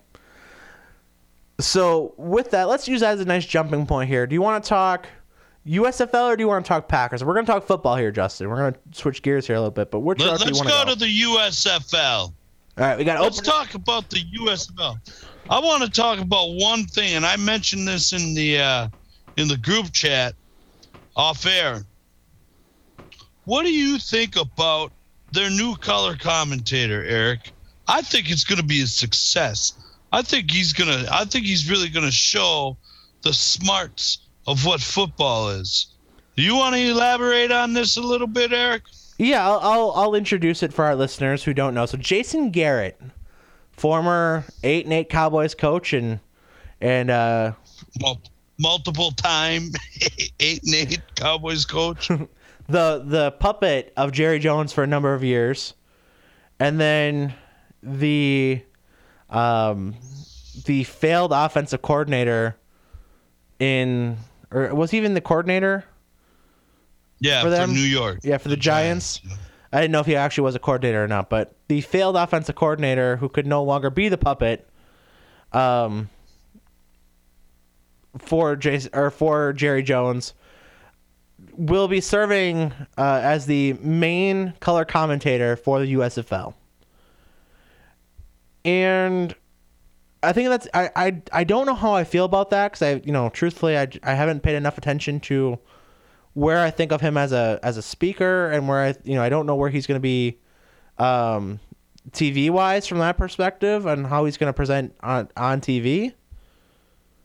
But what I will say is I think we're seeing a very good trend to baseball or to sports as a whole, but specifically, we saw it with the Manning cast, now with baseball with the A-Rod cast, but I think we're seeing a very healthy trend of kind of getting some of the old guard color commentators out of the way and getting guys who are more recently in the sport. We saw really Tony Romo was the starting of that trend.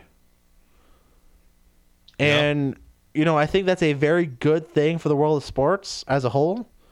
We saw it where, with we've seen kind of intermittent success with guys, we talked about it with NASCAR, with Danica Patrick, now Chad Knaus on the broadcast. We've seen Clinton Boyer hasn't necessarily found his stride with it yet. We've seen, like Greg Olson necessarily hasn't been on that same level of Tony Romo. But it makes up a lot for, where we've, you talk about what you want about Troy Aikman and where you stand on him as a broadcaster. But Troy Aikman's been removed from playing for 20-some years now. And the culture of the NFL, basically everything about the NFL has changed in that 20 years. How the game's played, how the meetings go. It's totally night and day different than what he was in. So how much success does he, how much does he really know about the insight? He can talk X's and O's. Any of these guys can talk X's and O's at the grand scheme of things because they know enough to, to be successful there. But where does that put for how you portray it? And I don't think, I don't think that Troy Aikman's a shining example of that anymore. I think he's outdated. I really, at this point, I think even maybe Chris Collinsworth is trending that way. And everyone loves Chris Collinsworth in the chair slide and this, that, and the other thing, but I think he's trending that way towards outdated too. Yeah, I don't know if I like Chris Collinsworth all that much. Smart guy, brings a lot to a he's an excellent broadcaster in the sense of he has the energy. I think he portrays his knowledge very well. but I don't know if I don't know if he knows enough about the current game. And they sit all week with, they talk with all the research they do, and they do a lot of research. I've been in, I've seen their media guides. I've seen what goes into a broadcast from that perspective of, things. But do they know enough about what's going on currently?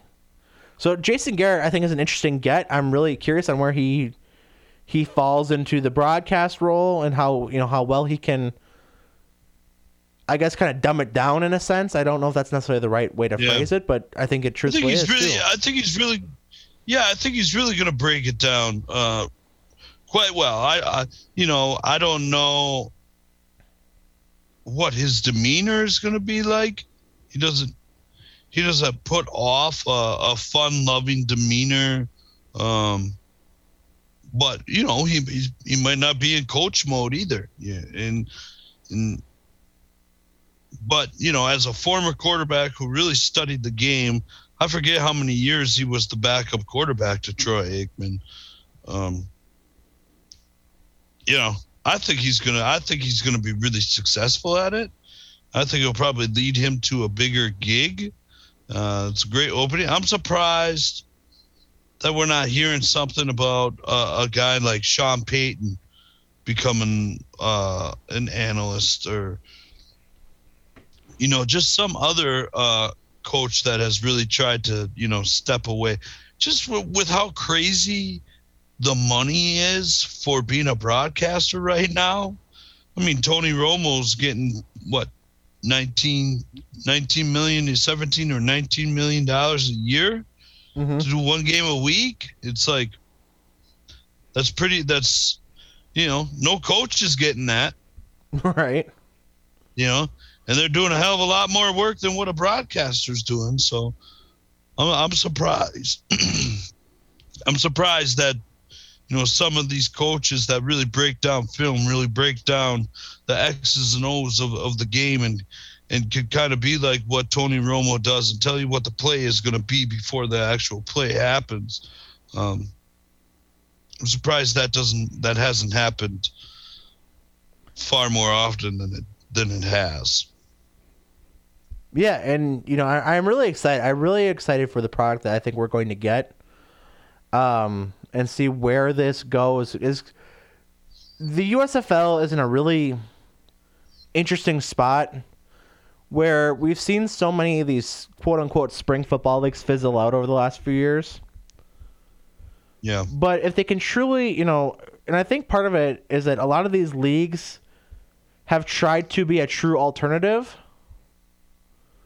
instead of kind of embracing, where the game is right now, or where, how much of a stranglehold the NFL is going to have, and that this is truly going to be a secondary game or a secondary league. And I think the USFL to this point has kind of painted that very well. Yeah. I just don't get it. And I've said this before on our podcast when we were talking about the XFL. I just don't get how you think you can compete with the NFL, but not use the NFL's model, right? Look at every team in the NFL besides one, Green Bay, has one thing. A billionaire owner. That is a billionaire owner, right? A billionaire owner that can support that one franchise. And when you're talking about a league like a startup like USFL, like, I don't get how you can't go into this thing. Like, I forget what it is, right? I think The Rock and his group that bought the XFL, it was like $30 million they bought it for, right? Mm-hmm. There's 8 teams. How in the world can we throw a $30 million investment into this, then start up a whole nother sack of money to make sure that this thing goes off? why wouldn't they just start diving into selling these franchises as entities to a billionaire owner like it's a business, which is what a football league is a business. NBA has single owners. MLB has, single owners. All these major sports have single owners, and they're successful. I do not get how, when we do these startup leagues, how we can't figure that part of this out. Well, correct me if I'm wrong, but didn't the AAF a couple of years ago try that too and didn't work? And no. the 2020 XFL had that and it didn't work? Had what? Single owners? I believe that. I'm pretty sure the AAF did. The American Alliance of Football or whatever the hell it was. I do not think so. I don't think so. I really don't think so. Because you would have an entity. You would have something to sell. Could be. And it wouldn't be so much on the league to make sure that this thing goes, right? It's more on the league to market it, to adjudicate it, that type of thing. Not make sure that we're not losing money in every part of it, because then it's one entity, right? If that owner isn't good at running a football program or a football franchise, that owner could sell his entity to somebody, or he could hire people, or he could dive money into his franchise, right? Why have the Jaguars sucked so long? Because they never stuck money into it, right? Why has Dallas been Dallas? Why is Dallas one of the most the richest franchise in all of the world? Because they stick money into it. Jerry Jones built himself a $1 billion stadium. He owns it. Yeah. Right? Like, I don't get how this doesn't make sense. I don't understand how, in a business sense, we are depending on one entity to run 8 other entities to see if it's going to make a go of it. Yeah, that's an excellent point, Justin. I gotta say this. I am very surprised that the XFL and really the AAF a few years ago, and I get that the XFL kind of ultimately failed due to COVID. I think it was on an okay footing, but I'm really surprised that these leagues haven't stuck around as much as you'd think they would. Maybe it's part of that you're talking about, but they really had everything in place. They have had great TV deals for all intents and purposes. They've had great TV deals, whether it be CBS and the affiliate Turner networks from there with the AAF, and ESPN and Fox having the XFL as of late. I'm really surprised. At the same time, I'm not, though, because there could be any number of reasons that, again, the XFL ultimately failed due to COVID. So maybe it's not fair to necessarily put it in that same conversation, but it definitely is concerning, I guess, in that aspect. But I at the same time, how much of that falls into, I guess, is it playing in the right spot? Are we too far removed from football? Are we right at the good spot to start football back up again? The last 2 leagues, the XFL and that AAF, they started so close to February, right after the Super Bowl. I think the AAF was a week after, maybe 2 weeks after, and the XFL was right around that same time too. And maybe credit to this version of the USFL where they have been, we're basically 2 months out from the Super Bowl. I'm curious on what the impact of that has been. Is it football fatigue for even, maybe you watch the first week of the startup, but then is it football fatigue from, watching 16 regular season games or 17 now and having, the playoffs and the Super Bowl? Is it, should they start up the week after and just kind of ride the train? I don't know.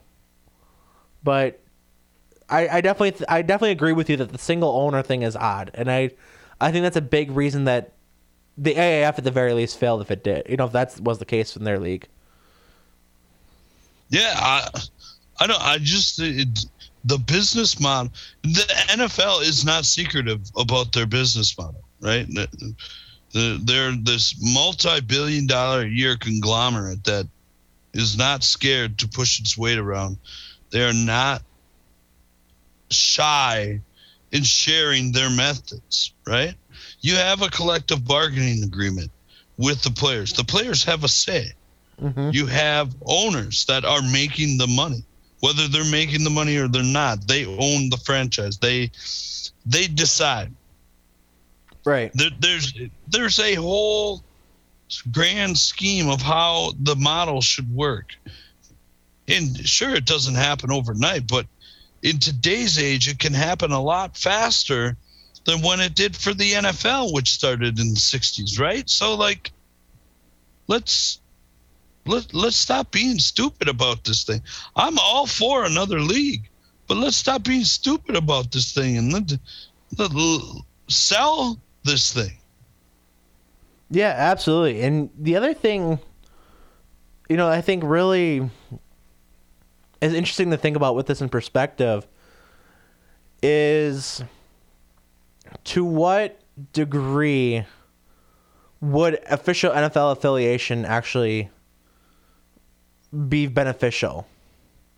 I know that we had with the AAF was very prevalent for this, where they kind of had guys that they were allowed to play with they allowed their affiliate contracts, not direct affiliates at the time, but they kind of had different teams that they could pick from their rosters and pick those guys on futures contracts or whatever. I'm curious on, first of all, if the NFL even has interest in that. I can't imagine they wouldn't. I did hear something about that with the XFL and the NFL having interest in becoming a development league for the NFL. But I'm really surprised. We've had the comeback of the XFL. This will be the second time. Granted, again, COVID really, was a big to do about that one failing the second time. I really think they would have been okay if it wasn't for COVID. But the AAF, I really am surprised, again, like I said, that just it didn't. They had that, that they could have had in their back pocket, and I'm really surprised that they didn't really go with that and run that farther. I think there's there are some interesting things. I think if you capitalize on what the World League was, and they had the affiliation with players that played on certain teams, and you limited it to, this team gets, if you have 8 teams that are in the whole shebang, right? 4 teams to a league, or 4 teams to one team. To a team in the XFL or the USFL, right? Mm-hmm. Four teams are affiliated to that. You limited to from first year players that didn't garner enough time to whatever to 5th round picks and back, and they play your preseason games, or it's up to the you could use one of these development leagues. Hey, look, we want to get rid of there's no secret that the NFL wants to get rid of the preseason, right? Right. Let's start limiting the preseason. But why can't we serve this development league as a preseason for some of these guys that are roster bubble guys? No, absolutely. And that's part of it, I think, too, where you can look at some of these different options out there. Like you said, look as that. I think you have to expand it a little bit to more than just first-year guys, but I think you can kind of use it as you had to have the way that the practice squads used to have to be, where a certain percent, you had to have a certain amount of service time before you were really even truly eligible. Yeah. Like the World League. Like the best part of the World League is when you wake up on Saturday, you're probably even too young to even watch the Europe League. The NFL Europe or whatever it was. Yeah. I remember it very vaguely. I don't think I ever watched it on TV, but I remember it on Madden. You'd wake up on Saturday morning or Sunday morning, it was springtime or whenever they played. I can't even remember. But you'd watch the game, and on the back of the helmet, they had the affiliation of which NFL team they played for on the back of the helmet that they played for with the Europe team. It was that was like it sounds so stupid, but that guy is a linebacker for the Green Bay Packers, right? He has a chance to make that.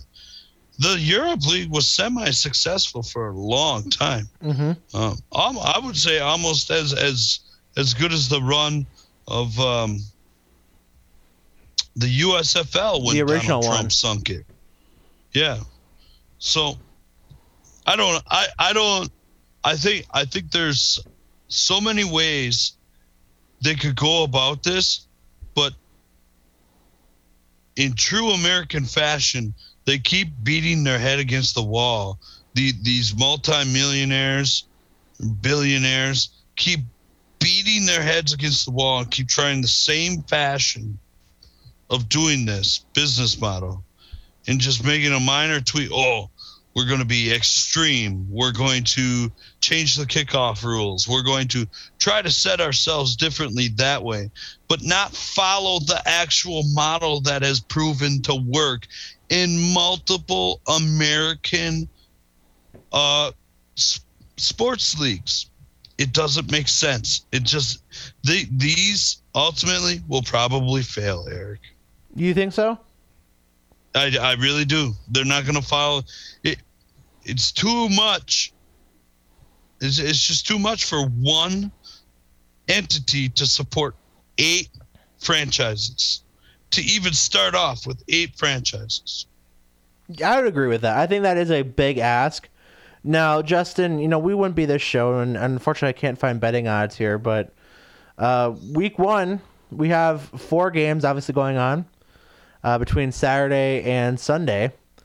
So I could not tell you any of these, most of these rosters, but we're going to pick a couple games here. And these will not go towards our official stats because Ramsey's not here. But we have the New Jersey Generals versus the Birmingham Stallions on Saturday to kick things off. Prime time right. Saturday night. So you have no roster information on these guys. I truthfully do not. Okay. I'm trying to remember. I think I'm going to take, would you say New Jersey Generals? The New Jersey Generals, that's correct. I think I'm going to take the Generals. All right. And I can tell you this, they are coached by Mike Riley. Ooh. That's bad news. Let me take a look. I'm just kind of scrambling here for any information I can find. It's kind of a weird fit. That's kind of Riley is a West Coast guy. Notable player here for them from the CBS Sports article is running back Mike Weber from Ohio State. That sounded very good, notable. They got to have a good quarterback. Not good enough to make a guy from. I think they have. Do they have the guy from Richmond, the Richmond Spiders? Not in this article. I have no idea. Your guess is as good as mine. I'm gonna look it up. Who are you picking? Well, for the sake of being different, so we have some little fun with this, I'm gonna go with the Birmingham Stallions. They are led by Skip Holtz. Some notable players from the CBS article that I can find. Let's see. The Stallions. They have inside linebacker Scooby Wright leading their defense. Yeah, he's a big one, wasn't he? And that's their most notable player from this piece here.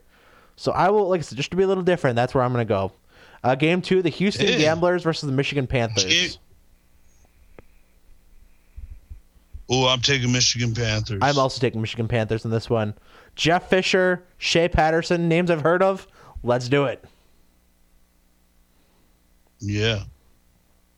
Jamon Moore. That name ring a bell? It very much rings a bell, and I can't tell you as to why it does. Wide receiver for the New Jersey Generals. Isn't Jamon Moore was He's a former Packer. Didn't they pick him in the fourth round? He was in the same draft. He was the top draft of those receivers with EQ and MVS, who are no longer here either. But Jamon could never quite get it right with the within the NFL as by comparison to the other two even. Who you said who Michigan Panthers and who? The Houston Gamblers. All right, let's go through the Houston Gamblers. They are coached by Kevin Sumlin. Some notable players for the Gamblers. Let's see. They have. Go through. I have their roster right here. Clayton Thorson. If you know who Clayton Thorson is, he was a former quarterback for Northwestern. Nope. Don't remember him. Their most notable player, the CBS article that I have, Justin, is Will Likely. Offensive tackle Avery Genesee, who was one of the XFL's best linemen in PJ and was an integral role in PJ Walker's success. Yeah, there's not a lot. Yeah, there he is. It's only 6'4". Tyler Higbee. That name I remember. He's a lineman. Mm-hmm. All right. Game 3. Next game. The Philadelphia Stars versus the New Orleans Breakers. New Orleans Breakers are coached by Coach Larry Fedora, and the Philadelphia Stars are coached by Bart Andrews. All right. Let me just. I'm going through. The quarterback for the Stars is Brian Scott. Brian Scott. From looks like California's Occidental College. He threw 77 touchdowns and 22 interceptions. He was, he was a superstar. I remember reading about that dude. They also have Texas San Antonio linebacker Jordan Moore. He won the equivalent to the Heisman, right? I believe so. Brennan Eagles at wide receiver. Johnny Dixon. I'm going with the Stars. Give me the Stars. Ooh. Hey, you remember Jonathan Adams? Very loosely. The guy, I was very high on him last year coming out of Arkansas State. He's on New Orleans. Yeah, very loosely. He's on Arkansas State. And then the last game we're gonna pick here, Justin. Did you make an official pick? I'm going with the Stars. I'm gonna go with the Breakers. Then the Tampa Bay Bandits versus the Pittsburgh Maulers. The Maulers are coached by Kirby Wilson. The Bandits by Todd Haley. I'm going Bandits on this one, or the Maulers. They've got Garrett Groshek on the Maulers. Kyle Aletta. Jordan Love's white brother, Josh Love, is a quarterback. I don't think that's the case, but I'm not going to touch that one. The Bandits have Jordan Tamoa from Houston. Carlo Kemp. He had played with the Houston Texans, but he had played college. Olive Sagapalo. You know Olive Sagapalo? I do. He's on the Maulers. I'm going Maulers because they've got. Give me the Maulers. Yeah, Go Badgers. They've got Wisconsin history. This show, they got John Dietzen. Yeah. This show is now a Pittsburgh Maulers show. I love it. I'm gonna hit follow on these sons of guns. All right.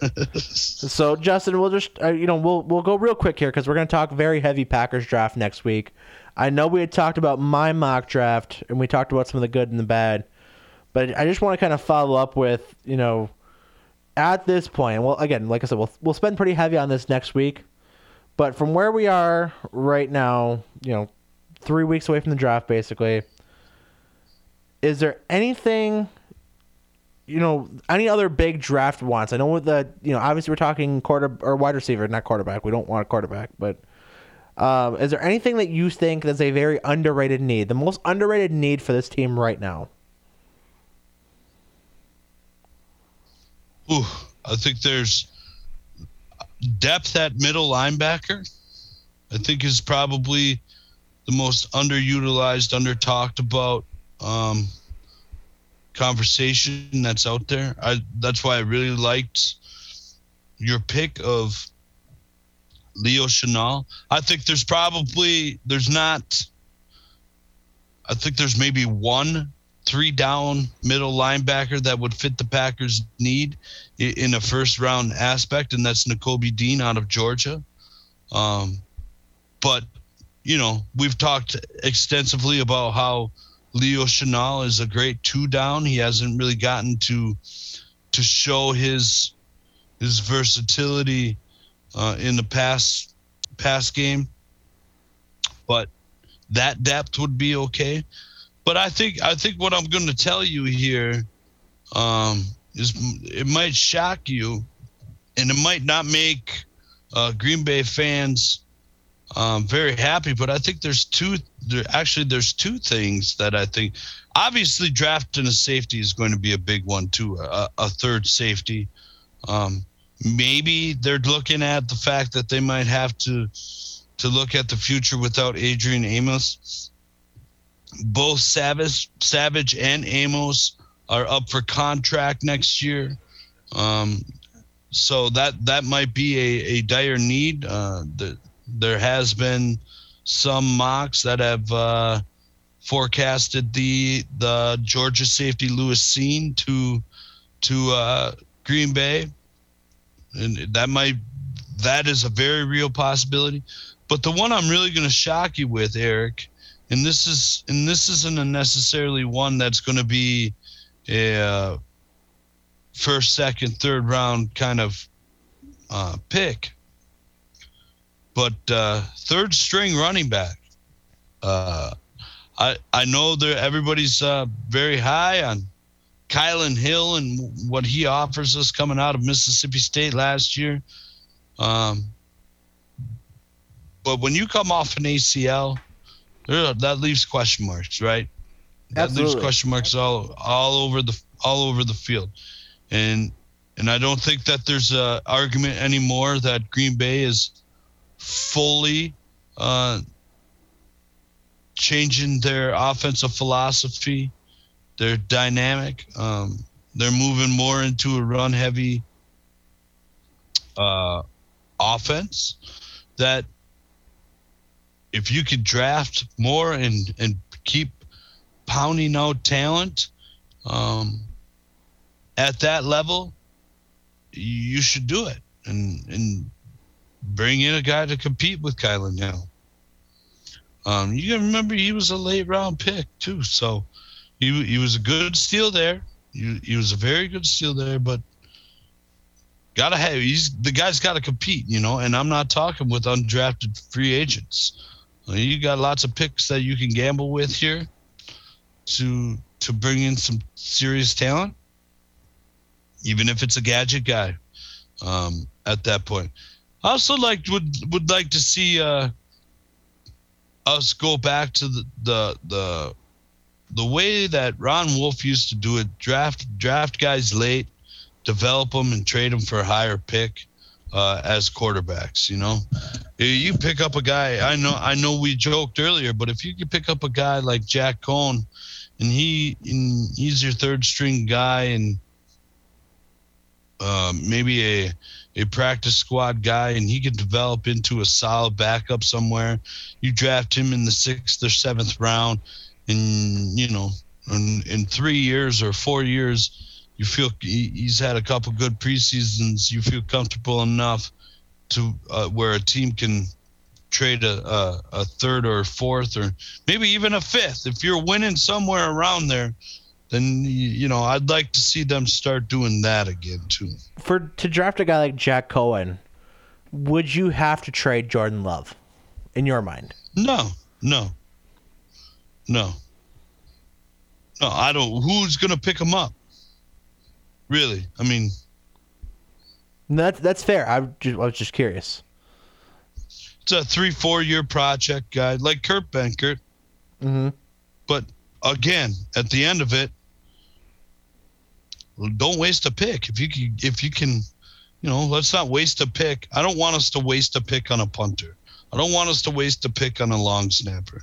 Even though those are semi-important positions, we could get those in the undrafted market, right? You'd think so. You'd hope so, right? Yeah, I'd say, look, if there's that offensive lineman that you're super high on, okay, let's do it. If there's that defensive tackle that you think can beat out whoever, Tyler Lancaster, okay. But why not gamble on a quarterback? That's my.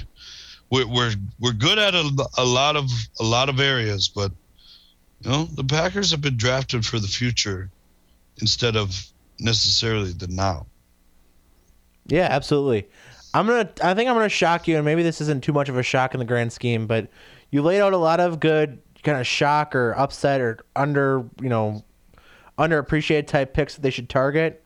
My sneaky pick, I think and they've kind of failed at this in the last couple of years, so maybe I don't want to see one get drafted, but I want to see a tight end get drafted relatively early on. Yeah. Because, we talk about salary cap hell, we talk about where this team is. We have Josiah DeGuara, who, he had a good role in this team in year 2. But he plays that H-back role. He's not like a true, split him out, block kind of guy. You've got Mercedes Lewis, who is a true, he can catch balls. He, it's not outside the realm of possibility, but he is primarily a 6th lineman a lot of times, who occasionally will catch a pass, And then you got Robert Tonyan, who's coming off injury. And a very significant injury, who eventually he's going to either get expensive, where you're not going to be able to keep putting him on a 1-year tender deal, or you're either going to have to pay him or let him go.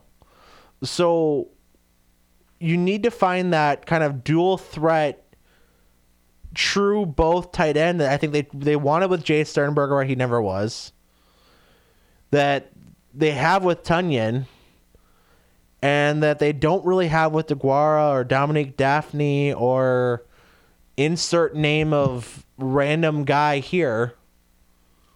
I think that's a position that I would like to see them go in on, maybe in the 3rd round. I don't know if you can go, I don't know if the 5th round is the right spot for that, but either.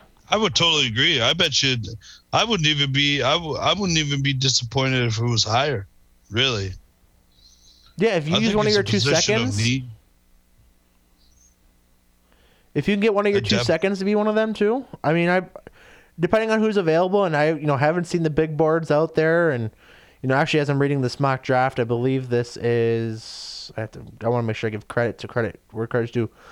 Jordan Reed's from ESPN Plus, his mock draft does have the Packers going tight end in the 3rd round. It was the just make sure I again give proper credit where credit is due. At pick 90, nope, that was their second round pick. My apologies. With their second of 2 second-round picks, it was Terry McBride from Colorado State. Trey McBride, sorry, yes. Went slightly dyslexic there for half a second. He won the what is it? God, I can't remember whatever award it is for best tight end in the country. The Jake Ferguson Award. No, I'm kidding. Well, Jake Ferguson wouldn't be a bad guy either. No, he wouldn't be. Not necessarily fast, but gets open, finds holes and gaps. Yeah. In zones. Be okay with that. Catches with his hands. Yes, sir. So with that, we can wrap up the show with what we always do. Justin, what are you most rooting for in the upcoming week? I am rooting for Eric. I'm rooting for you. I'm rooting for me. I'm rooting for everybody. I'm rooting for all of our listeners to have a great Easter weekend. Enjoy it. Enjoy your family time. Enjoy whatever meal you're going to have. Enjoy the drinks and the banter and the laughter that goes along with it. I know I'm going to. So they're really just short and sweet, Eric. I'm rooting for everybody to have a great Easter weekend. That's very nice of you, Justin. I'm going to go kind of along the same route with that as well. Obviously, have a happy, safe, hoppy Easter. Hippity-hoppity. Easter's on its way. But also, just to keep it with the sports aspect here, I am very excited to be back at American Family Field and be back with the Brewers faithful. And hopefully they do end up getting the win tonight to go back to 3-3. A little dicey in the 8th inning. They gave up 2 to tie the game before they rallied in the top of the 9th. So Corbin Burns does not get the win for his excellent performance, and Devin Williams was on the hook for part of that game too, and kind of blows the win. But I will say, very excited to be back and to watch our Milwaukee Brewers, Justin. Well, I know it's your thing, Eric, so I'm not going to ruin it for you. Yeah, early season baseball, blah, blah, blah. Yeah, don't ruin it, Justin. We'll fight about this. No, I hope you have a great time down there, my friend. And you know what else I'm rooting for? I'm rooting for Ramsey. I believe he is going to be on vacation coming up here, so I don't know if he'll be with us next week. But I am rooting for him to have a great time at Bristol Dirt when he gets down there. Wait a second. He's going to Bristol Dirt? I believe he is. I am pretty confident in that. Yeah. Wow. He did that last year, too. He did. Well, this is a night race, right? I believe it is this year. All right. So with that, have a good time, Ramsey. Yeah, even though you're not here. Hopefully he's listening to it on the way down. He probably won't. Let's be real. Some love that this guy gives us, Yeah, he doesn't even show up. Doesn't listen to us. All right. What a jerk. Noogie. Last second noogie. All right. Noogie. Anyway, for Ramsey, who's not here, for Justin, who was here, excellent episode, buddy. Talk to you next week with Mason Sprangers, who will be joining us to talk NFL draft and Packers draft. We'll talk with Mason next week. I'm Eric. Episode 69 is in the books. We're out. See ya. Salud.